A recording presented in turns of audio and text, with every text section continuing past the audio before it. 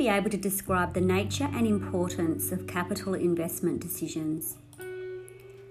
Capital budgeting or investment techniques help managers make critical decisions about how they are going to commit to spending large amounts of money over a long period. These decisions might include whether to set up a new shop, buy new machinery or technology, begin a new production or product, take over another business, or put money into an investment fund. These investments usually need capital expenditure, so that means they often involve the purchase of assets, and those assets are expected to generate cash inflow and profit over time. This means decisions need to be made about whether or not this financing is made through debt or equity.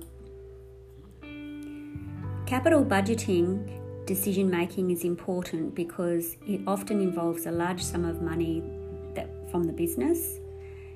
The decisions are for the long term. Once the decisions have been made, they can't be easily reversed. So once the commitment's been made, that's it, they've got to go with it. And they have a high risk because of those factors. Capital expenditures take time to mature, but are important for long-term success of the business. Investors, lenders, employees and customers are all interested in the decision as it's often going to affect them in some way.